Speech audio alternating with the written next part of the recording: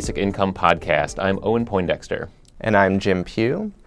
We've talked about in the past the fact that the start of the Economic Security Project has been one of the biggest and most exciting developments in the basic income space over the past few years. Now, while the Economic Security Project does a lot of really important work, there's been one new development that's come out of the work of one of their co-chairs, Chris Hughes, which is the publishing of a book called Fair Shot, which is about his story and his idea for how we might actually achieve a guaranteed income in the United States. So, here to talk things over with us is Chris Hughes himself. He's the co-founder of Facebook, co-chair of the Economic Security Project, and author of Fair Shot. Welcome, Chris. Thank you guys for having me. So, let's go back a little bit. How did you first hear about basic income? The door I came in through was actually international development. So in the years leading up to Facebook's IPO and just after, my husband and I made a commitment to give away effectively, the vast majority, effectively all the money that came from that event in the course of our lifetimes. And so we were, to be honest, a little overwhelmed because there were just so many different causes out there that we believed in, and some of which I'd worked on, some of which he'd worked on. And we chose to try to narrow the field by looking at what interventions had evidence to back them up. In other words, where the impact could be identified and could be measured. And that journey took us particularly to Africa several times and to visiting a whole host of different kinds of programs. And I became really fascinated by the idea of giving people cash. I can remember the first time that I read about it was actually on the GiveWell blog. Holden Karnofsky had written a post about being in India and seeing so many people living in extreme poverty there, and just posing the question, well, what would be so bad about just giving them money instead of funding the nonprofits? And that really stuck with me more as a question than a cause at that phase. But as I pursued the question, I realized a lot of people have been doing this for years. There was a lot of studies on the topic internationally. And then I got involved with Give Directly, started making direct cash transfers to people in the developing world. And as soon as I really, after a few years of that, became convinced of the effectiveness, then I turned my attention to sort of the big picture idea in the US and globally of using cash as the primary instrument of providing financial stability in an ongoing way. So that took me to the guaranteed income and to UBI, but it was through that door that I then discovered all kinds of other writings on the topic and the cash programs we have here. Now, on that note, in your book, you talk about two different trips to Kenya. The first to observe the Millennium Villages project, which provided things like clean water, agricultural support, and banking services. And the second with Give Directly, as you mentioned, which, of course, gives unconditional cash. Can you tell us a bit more about those experiences and how specifically that affected your thinking here? Yeah, I write about those experiences in the book because they were real markers for me. As with anything else, the stories that built up around them were years and years in the making, and I was trying to boil it down to a couple key moments. But the Millennium Village trip was really instructive. So the idea there is that Jeff Sachs, an economist at Columbia, and several others in the international development field had the idea in the early 2000s that if we could provide all the services that a small town or city needed through government support, then we could eradicate poverty. So in other words, not just like hospitals and schools, but roads, sanitation, basic services like agricultural training, just a whole suite of options, then there's no way that those villages wouldn't just emerge out of poverty. And I took a trip to one of them, and as I relate in the book, it didn't really smell right. Like the dormitories where the kids were supposed to be staying felt like military barracks. They were just totally empty, and there was little evidence that any kids were actually staying there. The health clinics didn't really seem used. The computers that they had brought in were under lock and key and weren't really even connected to the internet. And the long story short is that other journalists later chronicled that these villages, while there were a couple that were somewhat successful by and large, they had raised hundreds of millions of dollars and not really provided the benefits that people wanted to see. So I did become skeptical, and it played into a kind of worldview or outlook that I had already that was a little suspicious that, this idea that the experts always know best. Just I think we saw quite clearly in this one example and in others that that's not always true. And so then I swung to the opposite direction. Well, what is the most clear intervention that empowers recipients and beneficiaries, and specifically says the experts might not know, but the recipient very well might know. And cash is unlike anything else in that it trusts the recipient to be the master of his or her own destiny. And so the evidence also shows that more often than not, those dollars are well spent and are invested effectively. So the Give Directly model is about, providing cash with no strings attached. We get sometimes bogged down in an either or. And I want to be clear that I'm not there. That's not that I think that cash is, a panacea, and we still need roads and hospitals and bridges and good government to provide those things. But I do think that we tend to overlook cash and immediately jump to complex systemic solutions rather than trusting people to make their own choices. And I hope that we can move the needle in the direction of empowerment a little bit more. And did you need any convincing that the same idea applies to the U.S. and developed countries as it does in Kenya? I was generally of the school that what we know internationally might not be relevant here in the U.S. U.S. is so different. A developed economy is really different. Living on less than $1 a day is different than being poor in America. And I still think that last point is true. However, I also have really come to believe that the idea of American exceptionalism, that, Americans might not be as smart or as responsible with cash as everybody else, this sort of cynical idea of American exceptionalism, isn't true. The evidence just doesn't bear it out. And so coming to the U.S. context, I was really inspired, to be honest, by the ideals behind a UBI. The idea that everybody deserves the dignity.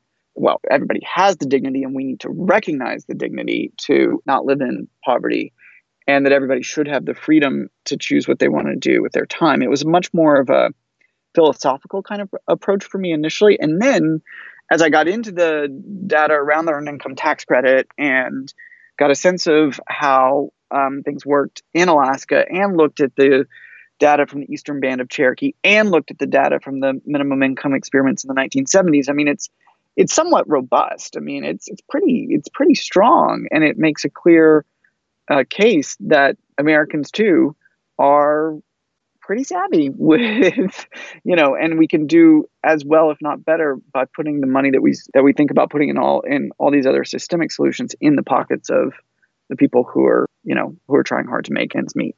You just mentioned EITC, and that's a great segue into talking about what the actual policy proposal that you lay out in your book is. So it's not quite a universal basic income, but can you tell us what is your proposal for actually providing some sort of guaranteed income in the United States?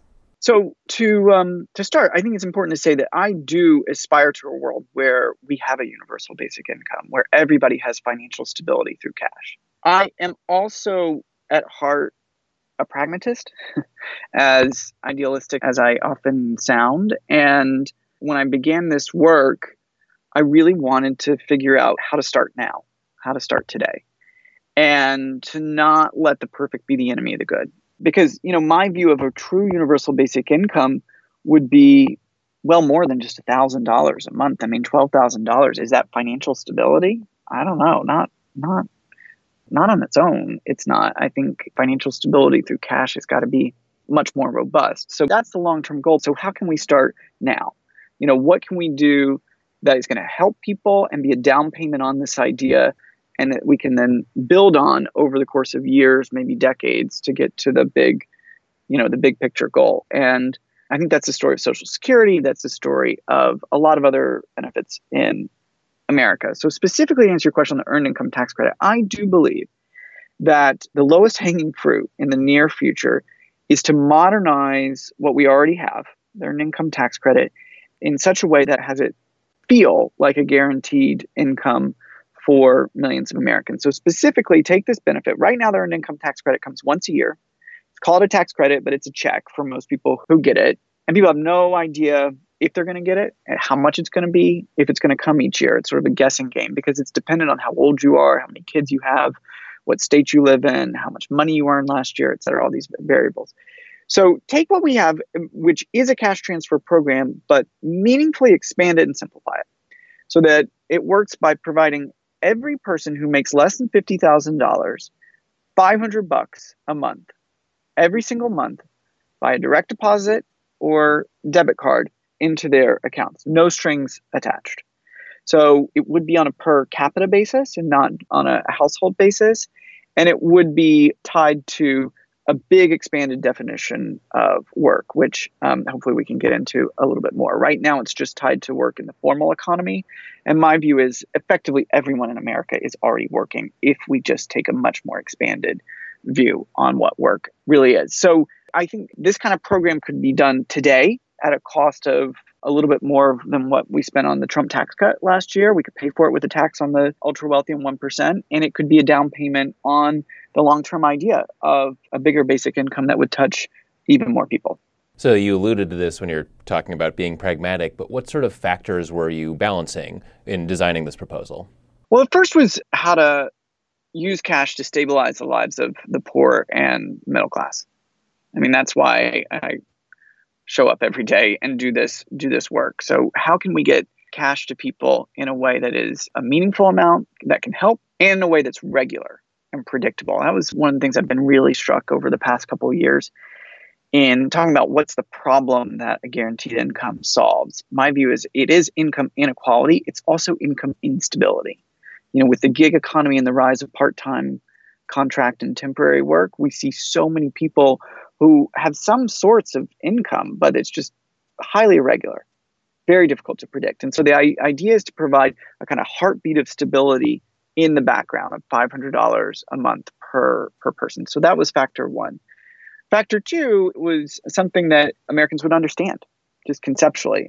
I've had a lot of conversations around a basic income, and many of them have left people more confused at the end than at the beginning because of this idea of, well, where's the money coming from?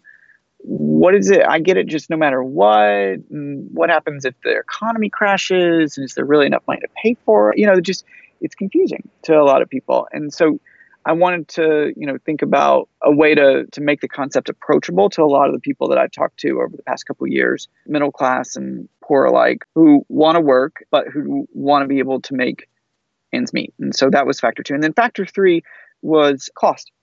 I think most of the most aggressive UBI proposals out there are come at a cost of trillions of dollars each year. And that's extremely bold. And I think we need those ideas to spur the debate. But if we're going to talk about what we could do right now, something that is along the lines of $300 billion a year has felt to me and a lot of other economists and folks to be imminently, to be more doable, let's say, than some of the other ideas. It's still huge, by the factors of anything else. It would be it's half of what we spend on defense every year. Anybody who says it's not affordable is just, I think, got their priorities misplaced. If we can afford tax cuts on the 1% in corporations, then by all means, we can afford something of this size. So it was those factors that went into it. Now, you didn't come from a wealthy family, but you made a very substantial amount of money, about, you say, $500 million in just 3 years of work at Facebook. In your book, you talk about how that experience has really shaped how you think about money and our society. Can you tell our listeners a bit more about those perspectives? Well, as you said, I grew up in small town North Carolina. We were very much middle class. My mom taught public school. Dad was a salesman. My grandfather was the groundskeeper on a country club. My grandparents on the other side were farmers initially and then mill workers in the textile factories in North Carolina.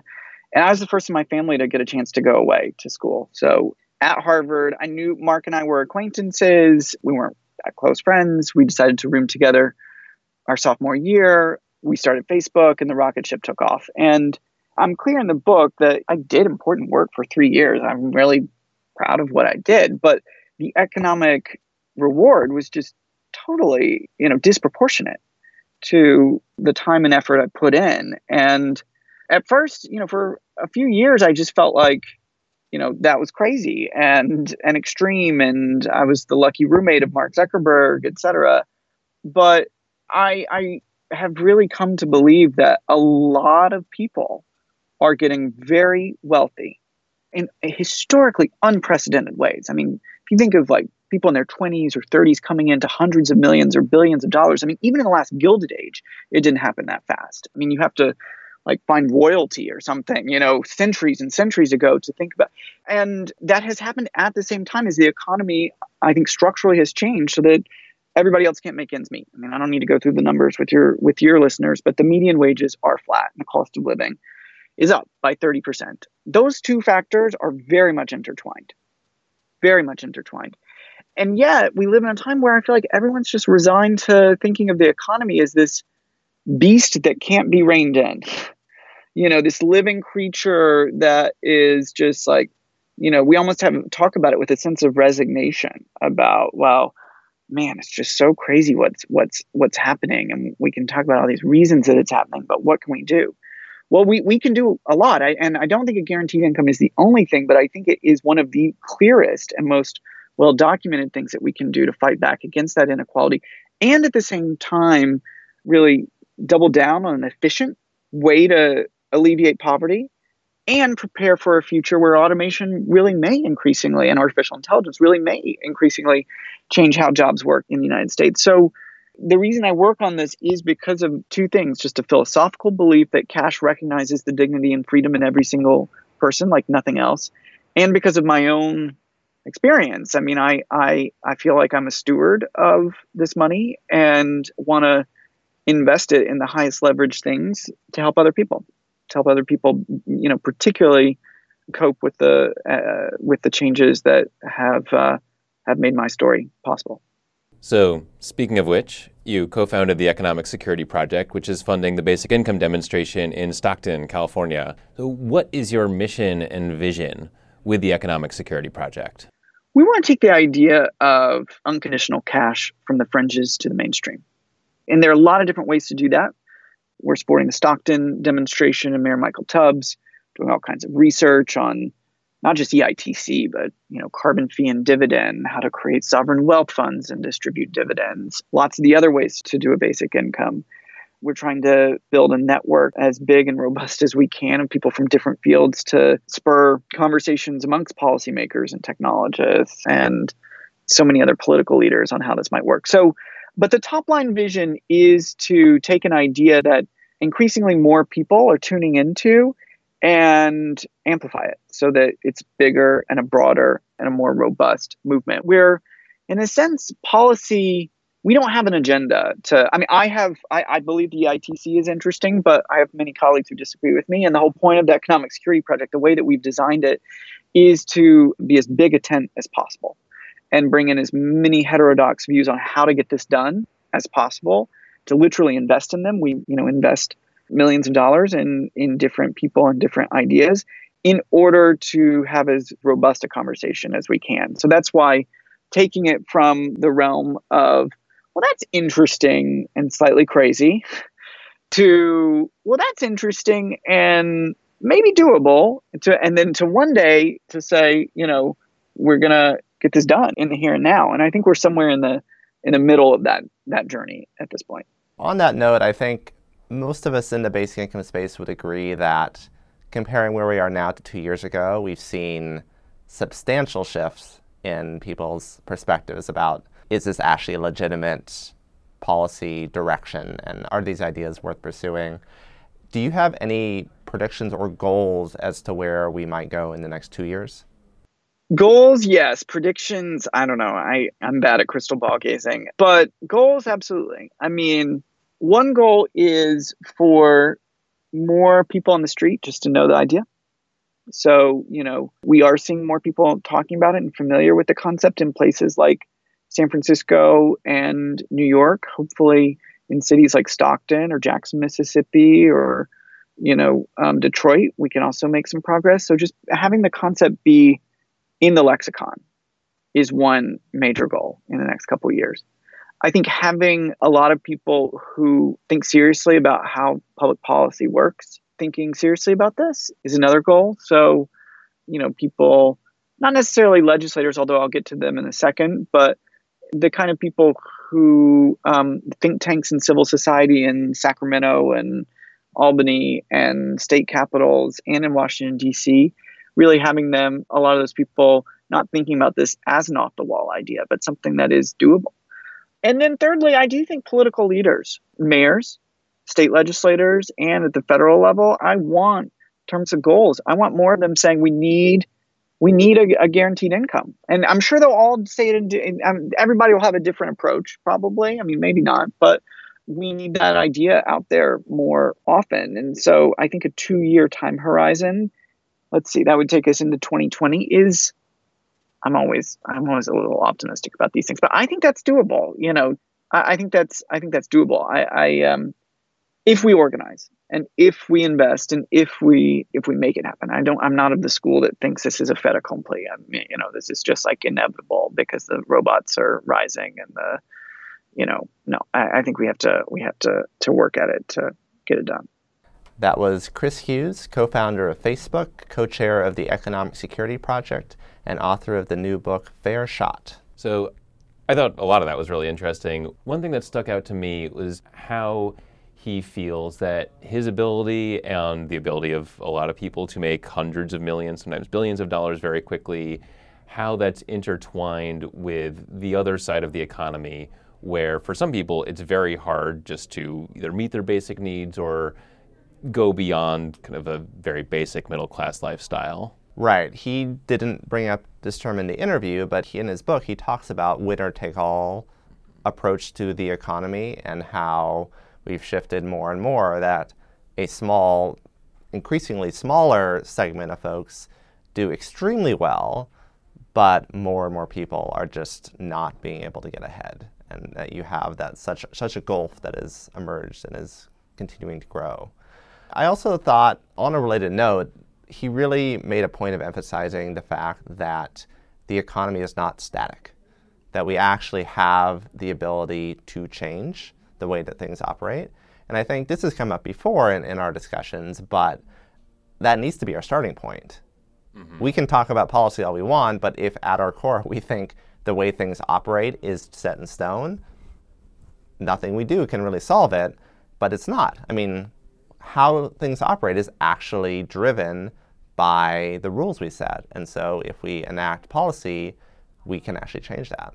Yeah, and that's easy enough to see if you zoom out so you can see a few generations at once, because it's not like we've been living under the same economic rules for more than a few decades. But when you've been living a certain way for long enough, it just feels like this is how things are, and it doesn't seem like there's an obvious way to change anything. But, that's what these movements are about. Yeah, absolutely.